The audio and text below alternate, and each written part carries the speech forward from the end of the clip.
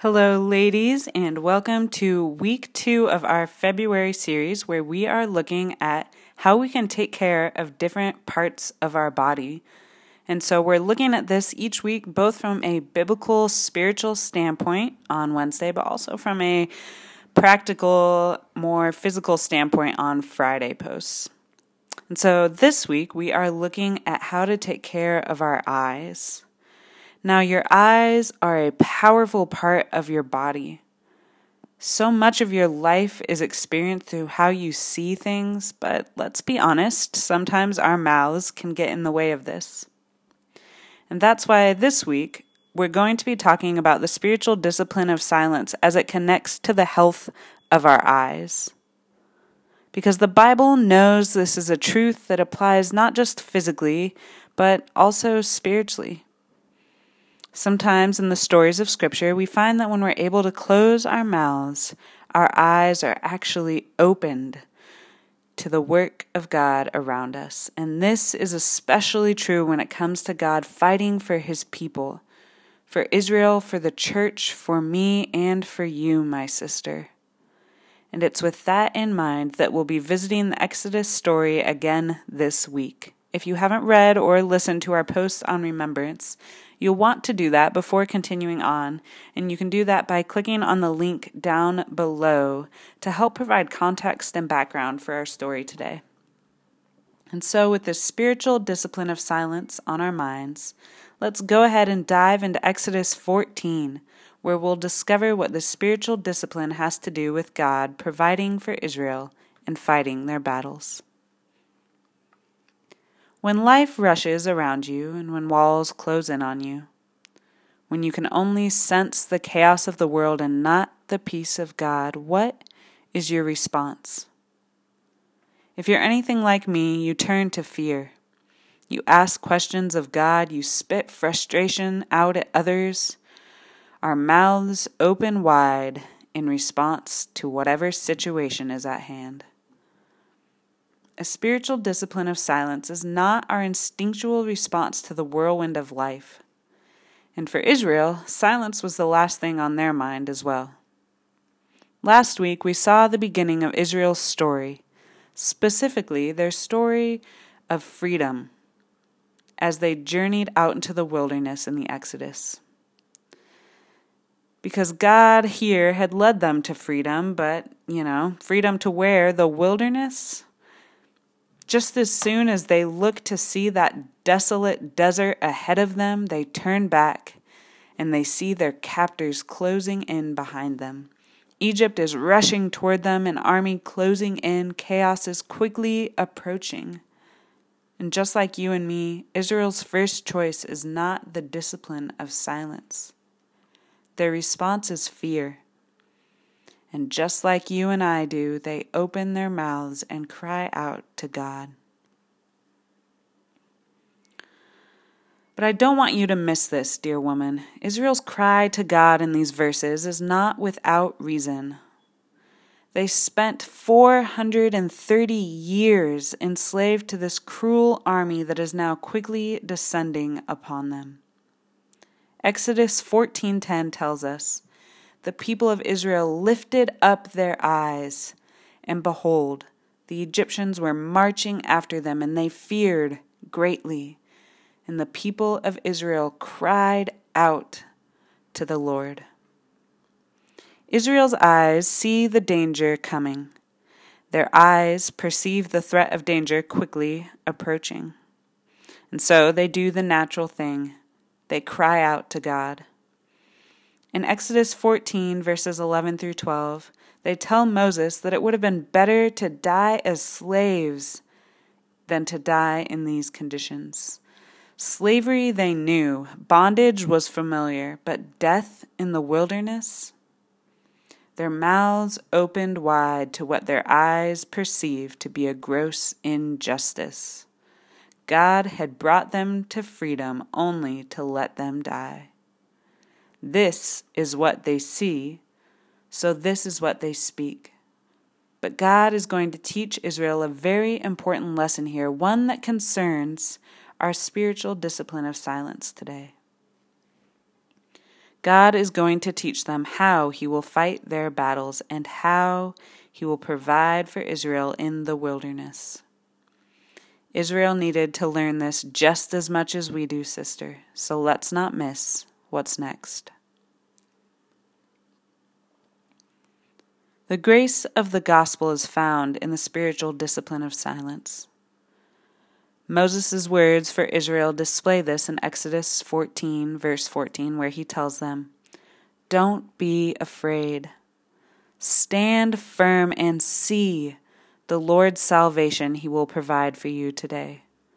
For the Egyptians you see today, you will never see again.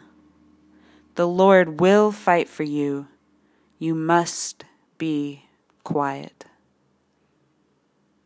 I don't know about you, but when I read these words from Scripture, when I hear them out loud, they are rest for my soul. So let's go ahead and read them again together. Moses tells them, "Don't be afraid. Stand firm and see the Lord's salvation He will provide for you today. For the Egyptians you see today, you will never see again. The Lord will fight for you. You must be quiet." Moses' words to Israel's quick cry of fear are not words of shame, condemnation, or even a call to repent. No, here in this moment of Israel's story, they are words of grace. God knows that Israel's instinctual response to fear is one that has been ingrained in them for hundreds of years. So the words, "Don't be afraid," are a salve to souls who only knew slavery. But Israel is here, now, in the wilderness, to be souls freed from bondage.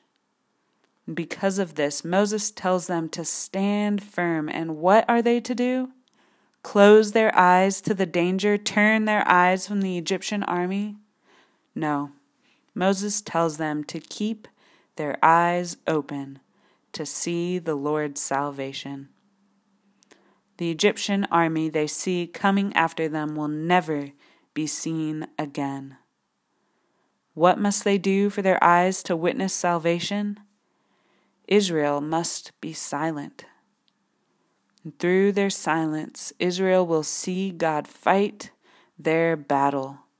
Through their silence, Israel will see how God provides in their wilderness. So many of us want to know how we can let God fight our battles. We cry out to God day into the night and with no reprieve. Yes, my dear woman, I am as familiar with this as you are. Our eyes are open to the world around us, and what we see offers us no comfort. And so our mouths open. We let out anguished cries to God, just as Israel let out the deepest, most anguished cry of their souls. We also cry out to God with deep, often justified fear. But again, notice that God doesn't pour shame upon them for opening their mouths in Exodus 14.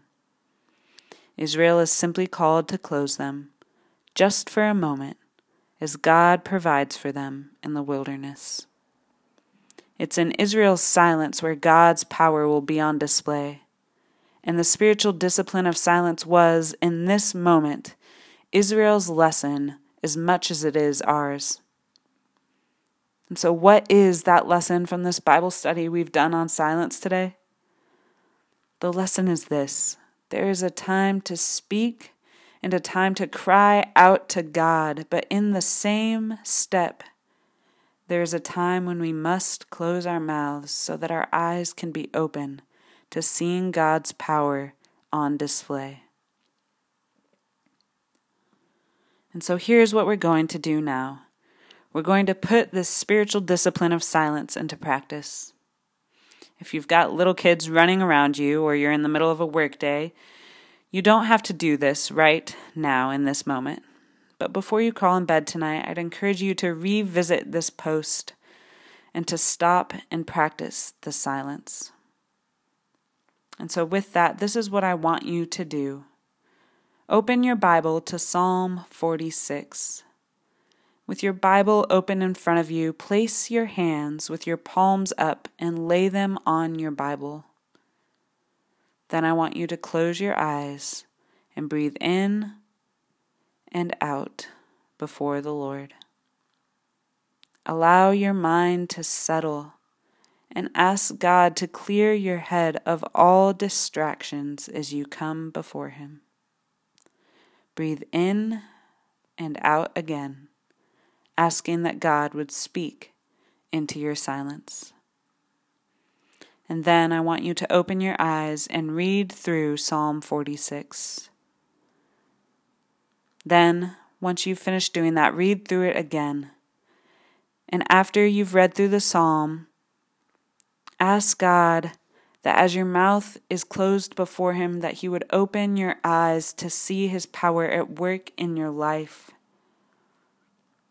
This time that you spend with Scripture in front of you, the Psalms before you, and God speaking into your life is not a time for you to speak your fears. This time is not a time to cry out. God already sees you. Dear woman, He sees your fears. Right now, though, it's just a time for you to listen.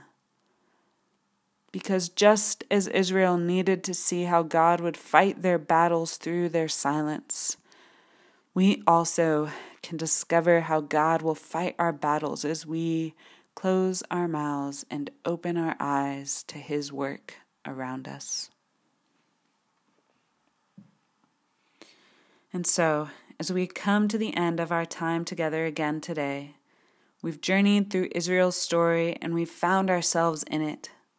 And my hope and prayer is that opening the Scriptures together again today has been what Moses' words to Israel in Exodus 14:14 were.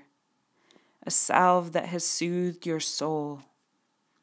Because you, my sister, can be silent before your God and know that He will fight your battles for you. Whether you have words to express your deep pain, your sorrow, or not, you can still trust that God is good, that God is faithful, and that God is working out a way to provide for you in your wilderness. Because even when your eyes see danger and death, God is calling you to see His salvation. But allowing our eyes to see beyond Egypt descending upon us requires that we quiet our fears for just a moment and focus our eyes instead on God. Find time to open your eyes to God at work in your life today, because even in the face of death, God is working out your salvation. Trust Him. For more on meditating on God's Word and practicing Christian mindfulness, you can visit our posts on those topics listed down below.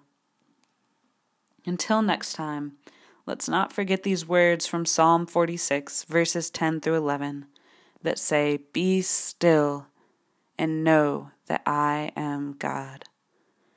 I will be exalted among the nations. I will be exalted in the earth. The Lord of hosts is with us. The God of Jacob is our fortress."